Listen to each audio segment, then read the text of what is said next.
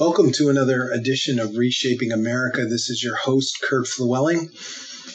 Well, we are again going to be talking about COVID-19 and the ramifications of the virus. And hopefully we can, even on this show, go back to some degree of normalcy, talking about issues other than COVID-19. But this is what we have, and this is what we will discuss. The further this goes, I'm getting a sense, and this is just me personally, that this is all going to take care of itself. Obviously, God is in control, and we as believers believe that. But this is going to take care of itself, as many things do in the United States of America. And even though you and I, and to a greater extent other folks, may be very, very exercised about this yin and yang, the shut it all down crowd and the open it all up crowd and everybody in between.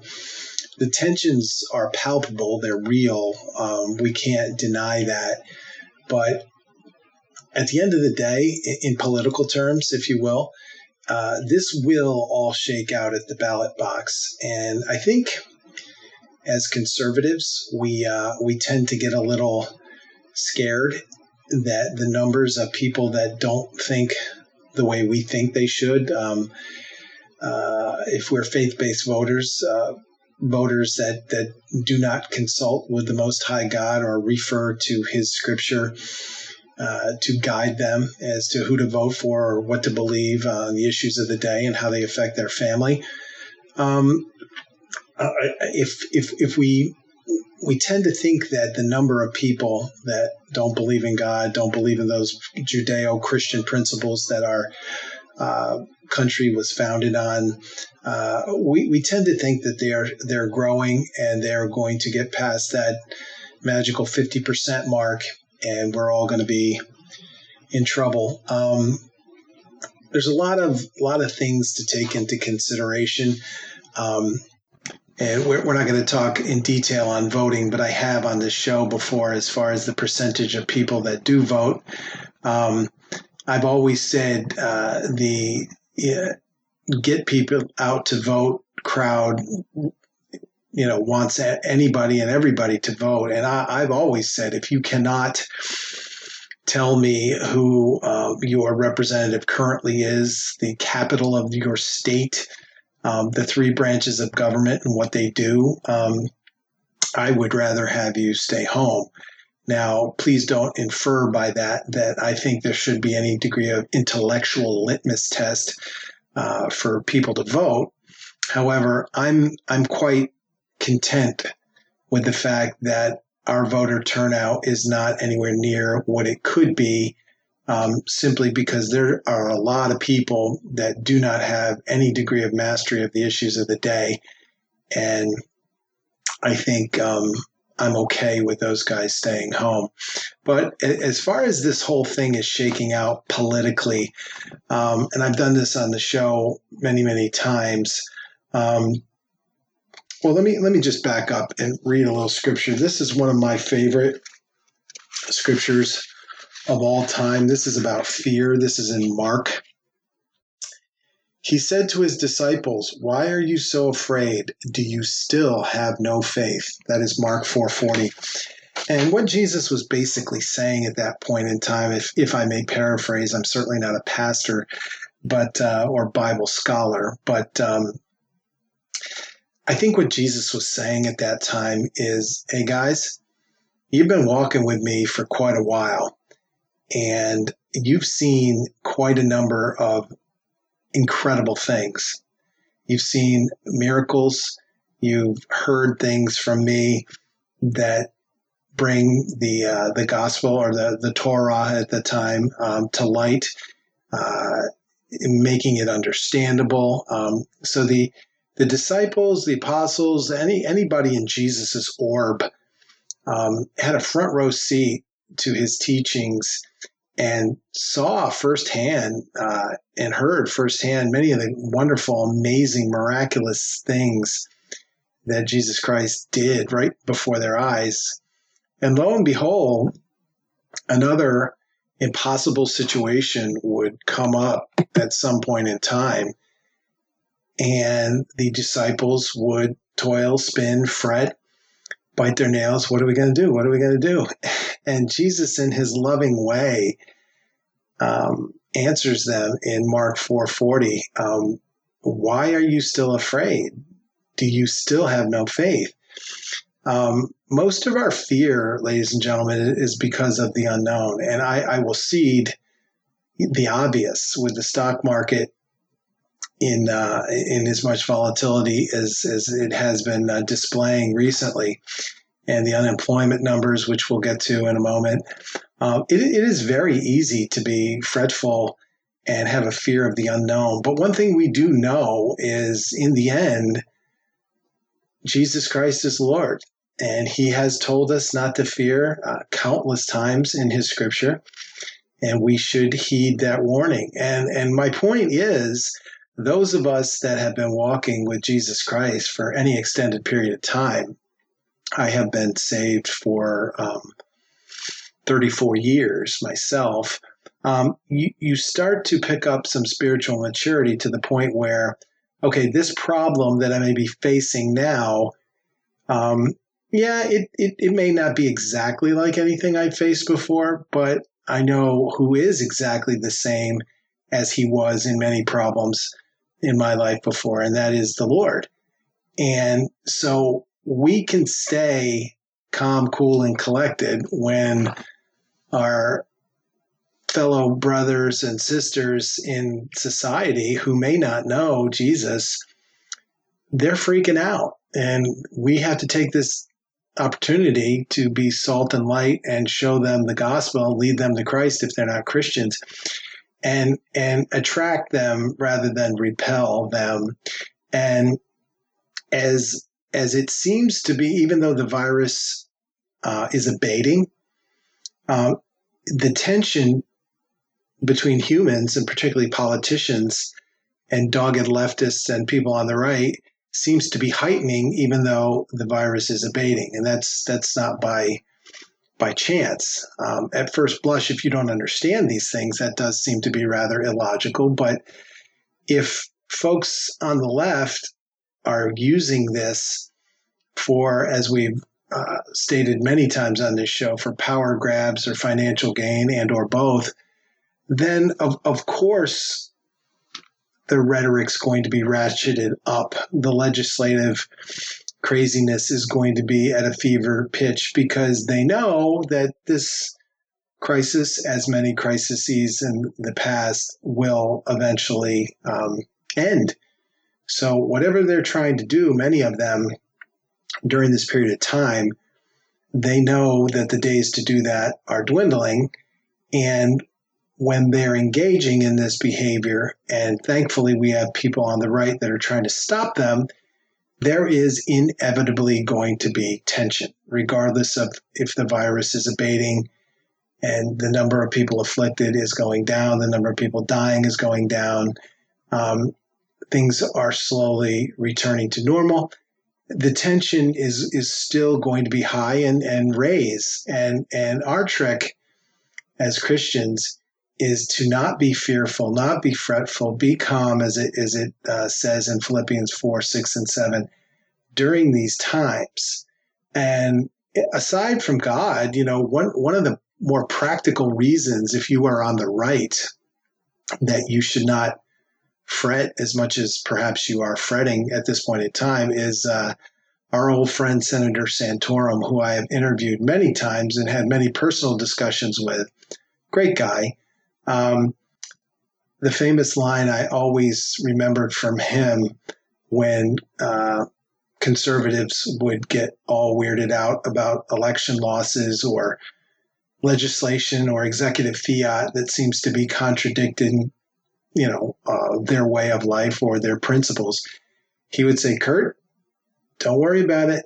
They always overplay their hand. And Senator Santorum is correct.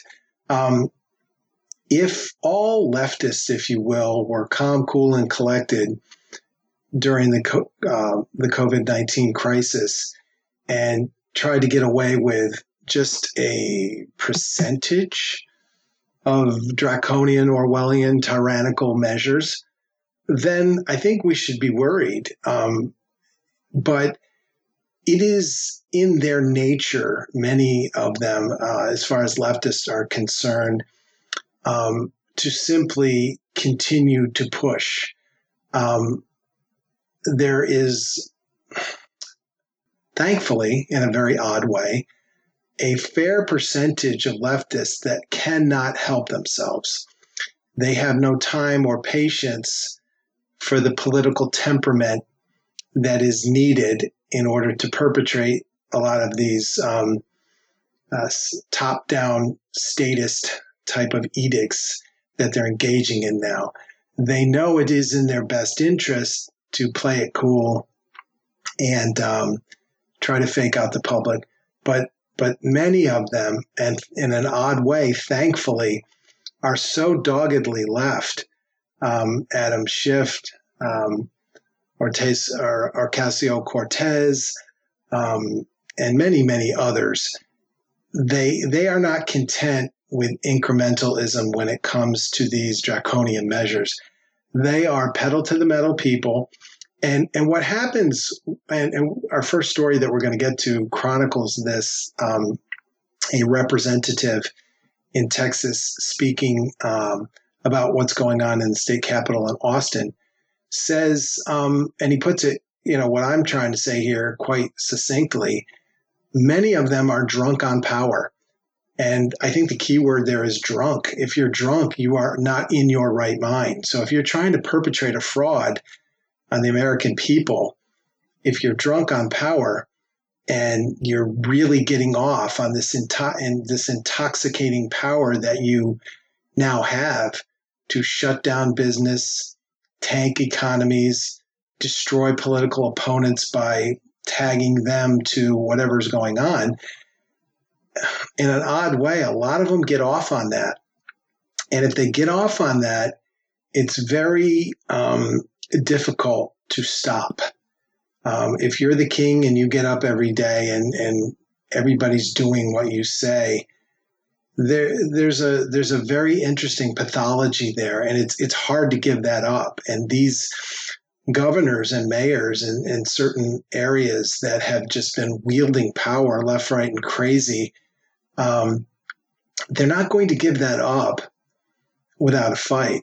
And we'll get to how many of them are fighting to the bitter end. And my point as far as politics or elections are concerned is that these individuals, in the end, make up a fair percentage of people on the left. It's not a great percentage, but it's enough that those folks will successfully turn off, let's just say, quasi-rational Democrats. And the end result of those Democrats that are perhaps a throwback to Democrats of yesteryear, Reagan Democrats, or Democrats like my father that would certainly not have a home in the Democrat Party today, those individuals are going to be turned off by the draconian measures that are happening in the states of Maine and California and Illinois, Massachusetts, and several other Texas, of all places. And the end result of those individuals who are drunk on power, who, as Senator Santorum indicates, always overplay their hand, those individuals will end up alienating enough Democrats that Donald Trump will simply be reelected in the fall. And I may add, several other politicians for that matter. And, if you're a student of politics or you think this is a cool sport to follow, start jotting down the names of some of these people who are not in, liberal strongholds by any stretch of the imagination, who have been acting tyrannical or dictatorial during these times. And if they are indeed up for re-election, try to remember in November what happens to these folks, because many of these little and not so little dictators, if you will, are going to lose their jobs because of this. They really will. They have pushed too far, and oddly enough, I mean, we'll start with what's going on in Austin, and Texas, for the most part, is a pretty conservative state, but Austin, if any of you know, is very, very to the left. Most capitals of most states are controlled by Democrats, but in the belly of the beast, if you will, in Texas, Austin is a fast growing repository for all sorts of leftists. And this article is about a representative who he's the one that quoted that famous quote, "drunk on power." It says in Austin and other liberal Texas cities, these mayors are drunk on power as they continue stricter coronavirus measures than those being implemented under state reopening orders. Texas Republican Representative Lance Gooden said Thursday. In an interview on Fox and Friends First, Gooden said that the contrast between the message from state officials, including Republican Governor Greg Abbott, and Democrat city officials has caused confusion among residents and business owners. He goes on to say the state has basically said restaurants and businesses, they have a choice of whether or not to open up. But the municipalities and the cities, they don't have that choice. They have to let them do it, Gooden said. And in liberal cities like Austin, you've got mayors who are just drunk on power. His words, not mine, but I agree with them. They've got their plastic bag bans. They've got the homeless roaming the streets, and they have said they can sleep anywhere on the sidewalks, and they love implementing policies that would never, ever pass in the state house. So this is the impasse that they have in Austin, where as the virus and the fallout from the virus is abating and the numbers are getting better, Austin is tightening the screws, as I chronicled about 10 minutes ago. That at first blush, that doesn't seem logical. But if you're drunk on power and you know that this virus thing is going to end eventually, you try to squeeze as much juice out of that apple as you can. It's very sick, but that's what's happening in Austin. And one of the really Orwellian moves by the mayor of Austin and the politicians in Austin, they're giving directives to restaurants who are indeed opening slowly but surely to keep tabs on patrons, i.e., hey, Bob, you want a table by the window? Sure. This is your family? Great. What's your name? What's your wife's name? What's your kid's name? Where do you live? What's your email address? How about your cell phone? All under the guise of, well, if this person is ever tested positive for the COVID-19 virus, our public health officials can simply, put a trace on that. And it's all for public health, don't you know? I don't know about you, and I don't know about any leftist to one degree or another that's going to go into a burger joint and, in the middle of bites of his cheeseburger, fill out a questionnaire. It says who he is, where he's from, where he's been, where he intends to go, what his phone number is, what his email address is, all under the guise of public health. I think that's very off-putting, even if you're on the left. And this is what's happening in Austin, Texas. So we have that. And believe it or not, in California, we're seeing the rumblings that the natives are restless and they're not going to take the edicts of Governor Newsom. And before I start there, many people think that, that California is just a repository for lunatic leftists, and all the crazy leftist things start there, and they move eastward, which is, there's some degree of truth in that. But keep in mind, if you know anything about California, it's not all kooky left. It, for the most part, for years has been about 55-45 as far as Democrat to Republican. I would think that has inched up a little bit recently, but it's nothing like many people would think, like 70% crazy leftists and a very small sliver of Republicans. There is a healthy amount of Republicans in the state of California. And you know what's fascinating to me? That's why I'm not a big fan of referendums, or if I was educated, referenda. I guess that's the plural. I don't really know or care. But I'm not a big fan of referendums. I'll tell you why. It is mob rule. It is a mobocracy.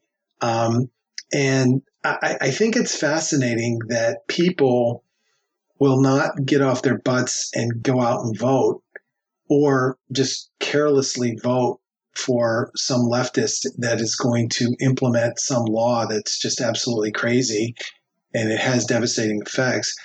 And only when the effects of that law come to fruition and people have had it to the top of their head and they can't get these incumbents out of office, do they come up with a referendum on, one thing or another. And what's always been fascinating to me is in California, where everybody thinks everybody's far left, many of these referendums end up in lopsided victories for the conservative side of whatever issue it may be. Now, these propositions are summarily overturned by the courts out there, which is another interesting concept. But it always struck me as odd if these referendums, if people go out and vote to the tune of 70% turnout for a certain referendum, well, why can't you do a little research up front and see that this policy or that policy was a bad idea before you voted for this person or that person who said that we're going to implement that policy? So I think the point I'm trying to make here is Californians, although they seem like live and let live people and they go with the flow and they're pretty far to the left, they indeed are defying many of Governor Newsom's edicts.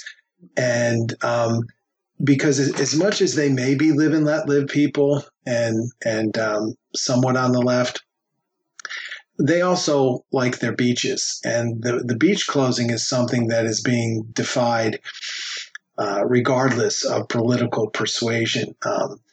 People are outdoors. They're very far away from other beachgoers, and they just want to enjoy the sun and the surf, and they don't really see a big problem with it, nor should they. And when Governor Newsom closed the beaches, there was defiance across the board. And some more defiance here comes from churches and people of faith in the state of California. This article says resistance from California churches threatens shutdown enforceability. Elected leaders in California say the state will remain shut down for the next few months, but a growing number of religious leaders are disregarding that guidance, revealing that tenuous state of the government's ability to enforce orders on unwilling people. California Church United, which is an organization which represents about 3,000 churches, announced on Tuesday it plans to open churches on May 31st, no matter what Newsom says. Pastors joining the movement offered their positions on how they feel the governor has sidelined churches. And they state, we're an essential part of this whole journey, and we've been bypassed, kicked to the curb, and deemed non-essential, says Danny Carroll of Water of Life Community Church. And therein lies the rub. If you're fans of this show, you may have heard me weeks ago kind of come down on the side of the state, if you will, in Florida when they told Pastor Brown to cease and desist holding church services. Now, if you think that's inconsistent, let me explain. At that point in time, I mean, this COVID-19 crisis is ever evolving, and as I have said on this show countless times, what I forcefully said one week, I can definitely renounce in 2 weeks because of things that we have learned. At that point in time, we were very early in the process, not getting our hands and heads around what was going on, and defying the state in order to hold church services. At that point in time, to me, I wasn't strongly in favor of either of those entities, but I could see the state's point in wanting to get a handle on the virus. But as this article goes on to say a little later, that they had been, dutiful citizens for 7 weeks now, almost 2 months. And here's the thing that makes me at this point in time definitely side with the churches is we've had 7 weeks or 8 weeks, if you will, of going through this.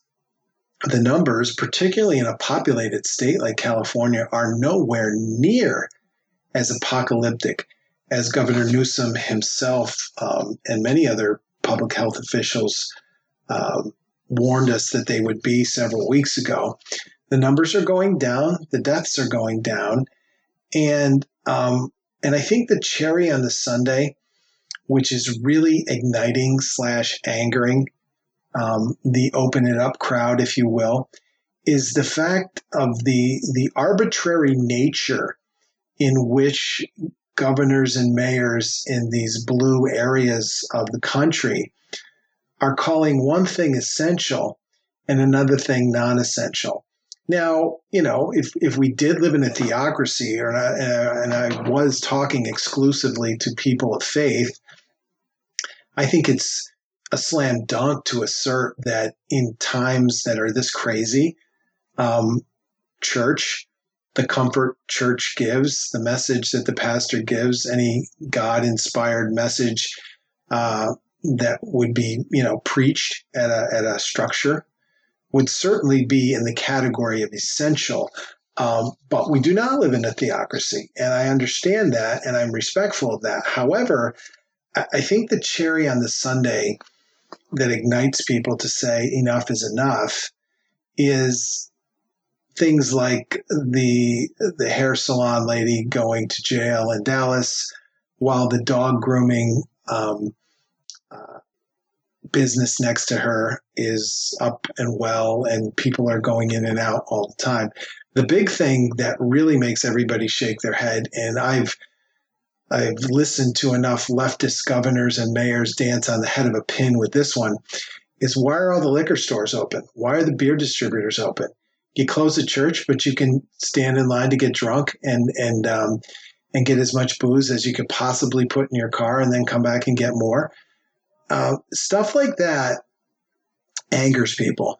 And Christians are respectful people, and this pastor here said we've sat on our hands for 7 weeks, and we've seen mayors and governors say that church is not a necessity, it is not essential, while liquor stores have been open through this in most municipalities across the country. In the Commonwealth of Pennsylvania here, Governor Wolf, his business, a cabinet making business or whatever, they sell cabinets in York, Pennsylvania. They've been open the whole time. Are cabinets necessary for anybody during a pandemic? No, they're not, but they've been open every single day. People are going in, people are going out. He refuses to release his list or his thought process on which entities were called essential and which were deemed non-essential. That's troubling. A lot of people have put 2 and 2 together. Many of his donors are in the essential category, whether their business is essential or not, which is off-putting. So The problem, and I've stated this several times, is I'm very willing. I am not an anarchist on the right. I am very willing to be deferential to public health officials, epidemiologists, people that know a little bit more about this than I do. Very willing to do that. But the Orwellian rhetoric, the tyrannical rhetoric, the shut up and sit down rhetoric, the stay at home, shut her under your bed, and we'll tell you when it's time to get out rhetoric is getting people angry, and it's motivating people, it's mobilizing people, and I don't even think it's going to, I've said the word showdown many times. I don't even think it's going to be a showdown. I think it's going to be almost akin to a barroom brawl. There are people in a barroom brawl where literally, if you've ever seen it, it's crazy. 100 people are throwing punches at one another. And there are people, now that's something you don't want to jump into. But the analogy I'm trying to make is there are people that would never throw a punch at anybody at any point in time. But if everybody around them's throwing punches and there's absolutely nothing that the police or the bar owners can do other than just try to grab a few people and stop this thing, oftentimes they let these things play out. And again, I'm not equating people defying their local or state municipality or entity to open up a business with people throwing punches in a bar room. But I am making this analogy. When everybody's doing it, it becomes harder and harder and harder for the people, quote unquote, in control, government officials, police officers, sheriffs, to do anything about it because the people have spoken. And that's what's happening all over this country. There are literally, this thing's only been going on for 8 weeks. There are literally thousands of legal suits that have been filed against small, medium, and large entities, agents of the state, if you will, saying you will not curtail my ability to make money. And in the case back to this article here, these pastors are like, we have a First Amendment right to do this. And it might be a good time to read the First Amendment. Congress shall make no law respecting an establishment or religion or prohibiting the free exercise thereof or abridging the freedom of speech or of the press or of the right for people to peaceably assemble and to petition the government for a redress of grievances. The article here says on the government side, officials are emphasizing safety as the number one priority. Governor Gavin Newsom announced during a press conference last week that California is not going back to normal until a vaccine for the virus has been discovered. That's a pretty strong statement. And I think the strongest statement that I've heard, I just heard it yesterday, and I couldn't believe it. But, again, going back to what we had said earlier, some of these people, they're really getting off on the power that they're wielding and the effect that they're having on people. And this, let me just get this straight. This was from Los Angeles Public Health Director Barbara Ferrer. She said that the LA County is not going to go back to business as usual anytime soon. She said the city will likely remain locked down until at least July. Now we're in the beginning of May here, and somebody makes a comment in the second largest city in the United States of America and the economy of LA County. And they say, we will remain locked down until at least July. This is at the risk of being a broken record. This is tyrannical. It is Orwellian rhetoric. And that's what is motivating people. When people are told to shut up and sit down, as Americans, we're not chaotic, crazy people. But when we're told to shut up and sit down, while the dog grooming business next to mine is up and running and I can't cut people's hair, or my church can't meet, but there's a conga line of people going in and out of the liquor store at all hours of the day. And I'm being not only told to shut up and sit down and get under my bed and shudder in fear, but I'm told with an attitude and I'm threatened. That's what gets people motivated. That's why these things are happening.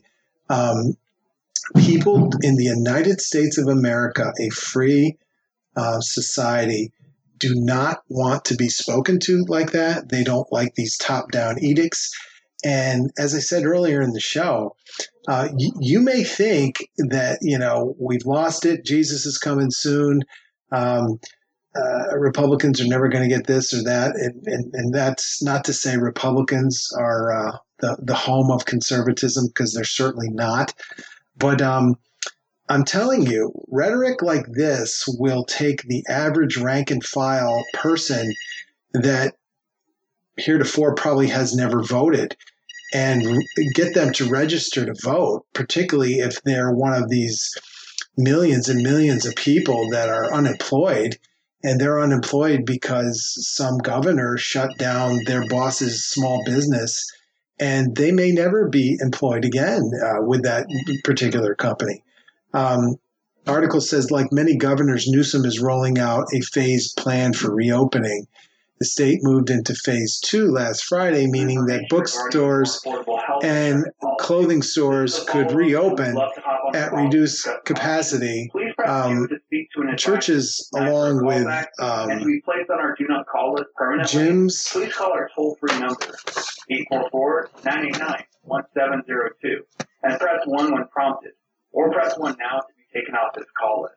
UST 356 RPG.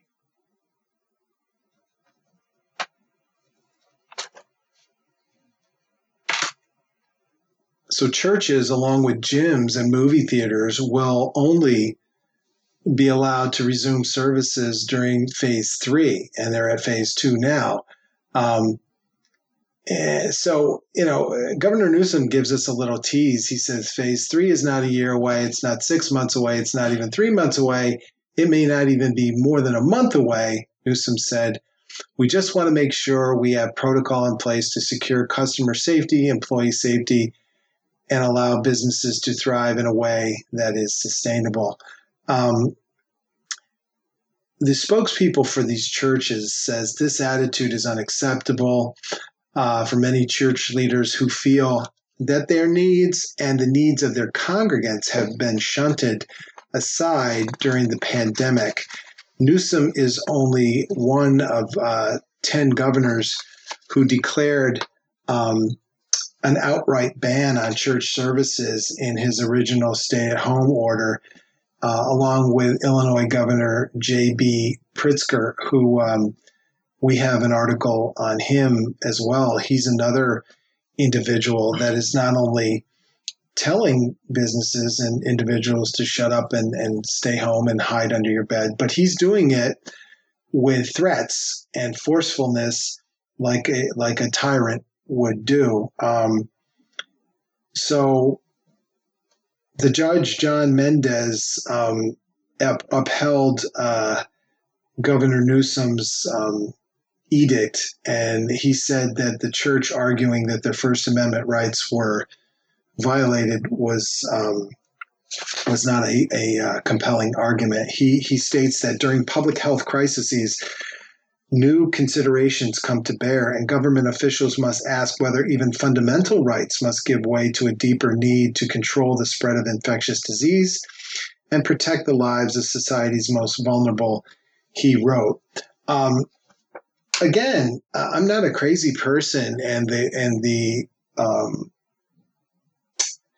judge here, is not saying anything that outlandish, but I think what's motivating churches, the hair salon lady in Dallas, and hundreds, if not thousands of other Americans to just kind of rise up is not necessarily taking a big issue with the judge's comment, but the selectivity of and the whimsical nature in which governors and mayors are playing fast and loose with these edicts. If it was consistent, if it was logical, if it made sense, I think the natives, if you will, would be not quite as restless. But as I said before, we'll put this to bed. If you're cutting human beings' hair and you can't continue to do that, but the dog grooming place next to you is cutting animals' hair, and they're doing a brisk business with pet owners coming in and out and sitting in the lobby and talking and everything. That's insane. That makes no sense, and that's what infuriates people. So our next issue here, our next article, House liberals flex their leverage in Pelosi's one-sided spending bill. And this is what I said before, that if you are a conservative and fretful and the world's coming to an end and these Democrats are going to get over that 50% mark and Trump's going to be gone, not that he's a conservative or a liberal, but we digress, or this particular party is going to lose their power in the Senate or whatever, not so fast. And I think this article kind of speaks to the point I was making earlier, that a fairly significant percentage of politicians simply cannot help themselves. And when they have situations like the COVID-19 pandemic, they're so frothing at the mouth to shove their status agendas down our throat that they put off a lot of reasonable Democrats. And this article kind of makes that point. It says the far left fringe of the Democrat caucus is flexing its muscle to try to implement last-minute changes in and I can't even believe I'm mouthing this, but I'll try, $3 trillion spending bill. Wow. The small group of liberals led by Representative, and if I mispronounce her name, forgive me, Pramila Jayapal, has unusual leverage. No Republican is supporting the spending measures, which means Democrats cannot afford to lose many in their caucus if they hope to pass the measure with a majority vote. House will vote on the measure actually tomorrow, and Speaker Nancy Pelosi is urging her caucus to support it. According to a top Democratic aide, a group of lawmakers participated in a caucus-wide conference call, and they persisted with efforts to try to add a provision to the measure that would provide a basic monthly income for many workers. And we've discussed this before. The living wage thing, and the living wage thing is something that the basic monthly income for many workers is just it's something that is so ripe for demagoguery that I just don't even know where to begin. And I'm not going to, but for the purposes of time, all you need to know when this cadre of uber leftists within the Democrat Party want to hold up a $3 trillion spending bill, presumably a coronavirus spending bill. And we all know how much pork is in there. When they want to hold it up and stuff more goodies in there, that is the quintessential definition of what I stated before: drunk on power, exploiting a crisis, overplaying your hand, all sorts of things. And these are the things that will drive conservative Democrats, reasonable Democrats, far away from the Democrat Party in general. Now, I don't know what that means for Donald Trump. I think because he's not a lot of the folks that I'm describing are not big fans of his either. But it certainly does not bode well for getting those individuals out and voting a straight ticket for the Democrat. It says Democrats excluded the pricey program from the measure and instead added another round of $1,200 checks that many Americans were going to get. Jayapal called on Democratic leaders to postpone the measure to allow lawmakers to make changes. And basically what that means is they want more time to stuff more pork into this bill. So it says Democratic leaders have decided to forbid amendments and forge ahead with Friday's vote. Now, there's an example of Pelosi, who many call, a crazy leftist, understanding politics. Years ago, she was posed with a strategy of taking probably about 35 moderate, good-looking, young Democrats in selected precincts throughout the country and kind of holding her nose at their, blue dog, quasi-conservative rhetoric in order to gain back the House. And she implemented that and she became Speaker of the House again. So she knows how to stop when she needs to. Does she always? No. But in this instance, it looks like a $3 trillion, the third or fourth, I can't even keep track, stimulus package is enough for her. It has enough pork in there for her that she is going to be keeping her more radical folks in her party at bay. So anyway, we continue. This one, this article again hammers home the point that the dictatorial way many governors are acting is certainly not going to be tolerated by more and more and more people every single day. This article says sheriff rejects call by Virginia governor to enforce lockdown as he cites the Constitution. An influential Virginia sheriff has rejected a request from Governor Ralph Northam's administration to enforce the business lockdown in parts of Northern Virginia. Culpeper County Sheriff Scott Jenkins said that he and other law enforcement were contacted to help enforce the closures in the area that reaches into Northern Virginia's Prince William County, which is home to many federal workers. But the sheriff, who has advised the White House and vowed to fight proposed gun grabs from the state Democrats in the past, said that he will not help enforce Northam's executive order number 61 that maintains the week-long economic shutdown.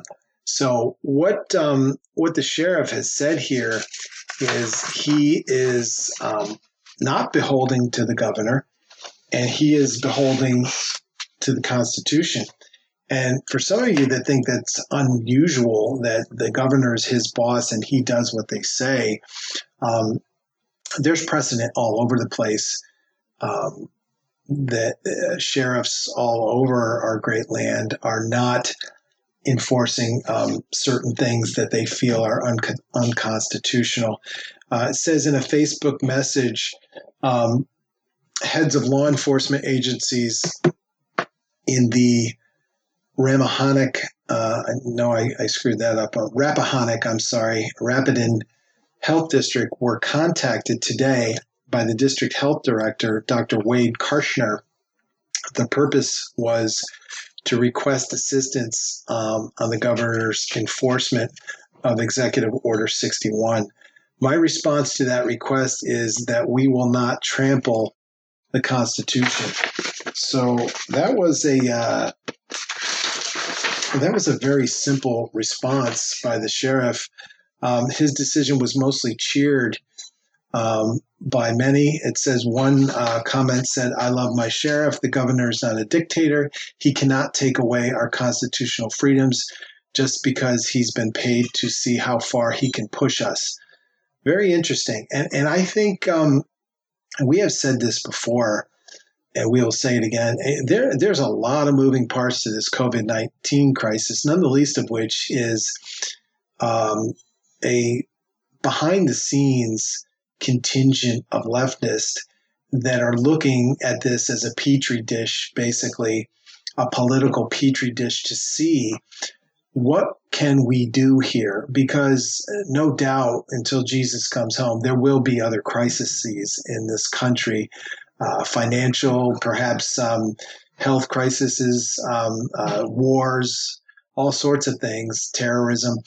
And this power grab that is happening throughout this nation, whether it succeeds or not, to one degree or another, is a trial balloon, a test pilot, if you will, for many people. So don't doubt that there are certain people that are just taking this, as this person says, as far as they can to see what happens. If you look back at this and somebody told you, 2 months ago that we're all just going to be staying inside and staring at each other because somebody told us to, most of us, either on the left or right, would say you're crazy.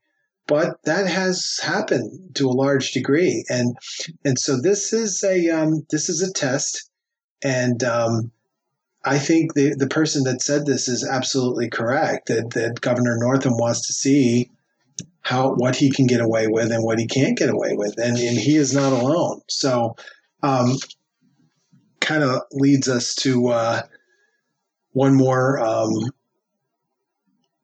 I'm going to skip this one. I can go over it very quickly. We're running out of time here. This one is Governor Pritzker warns local leaders and businesses not to reopen without his approval. And again, this is a broken record, but it is not necessarily just the edict. It is the rhetoric involved. To put it in perspective, the state of Illinois, who has been grossly underwater with all sorts of financial mismanagement for decades, is a state with a population of 12.7 million people. That's a lot of people. To date, they have 3,800 coronavirus deaths. Now, I don't have my calculator in front of me, but 3,800 people dying of the coronavirus is too many. But I can tell you that 3,800 people in a state of 12.7 million people is a very much of an infinitesimal percentage. And for Governor Pritzker to engage in the rhetoric that he engages in is just over the top. He says businesses and individual professionals that are licensed by the state agencies will be held accountable for breaching public orders. If you see the video of him, he's very, when he says things like this, he's very authoritarian, and it's very chilling.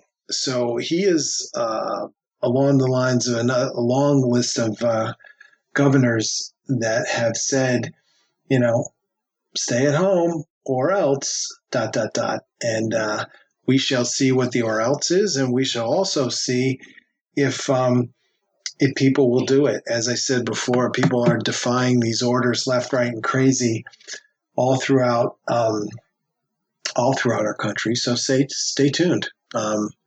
Stay tuned, and this will all have political ramifications for our election for president in a few months.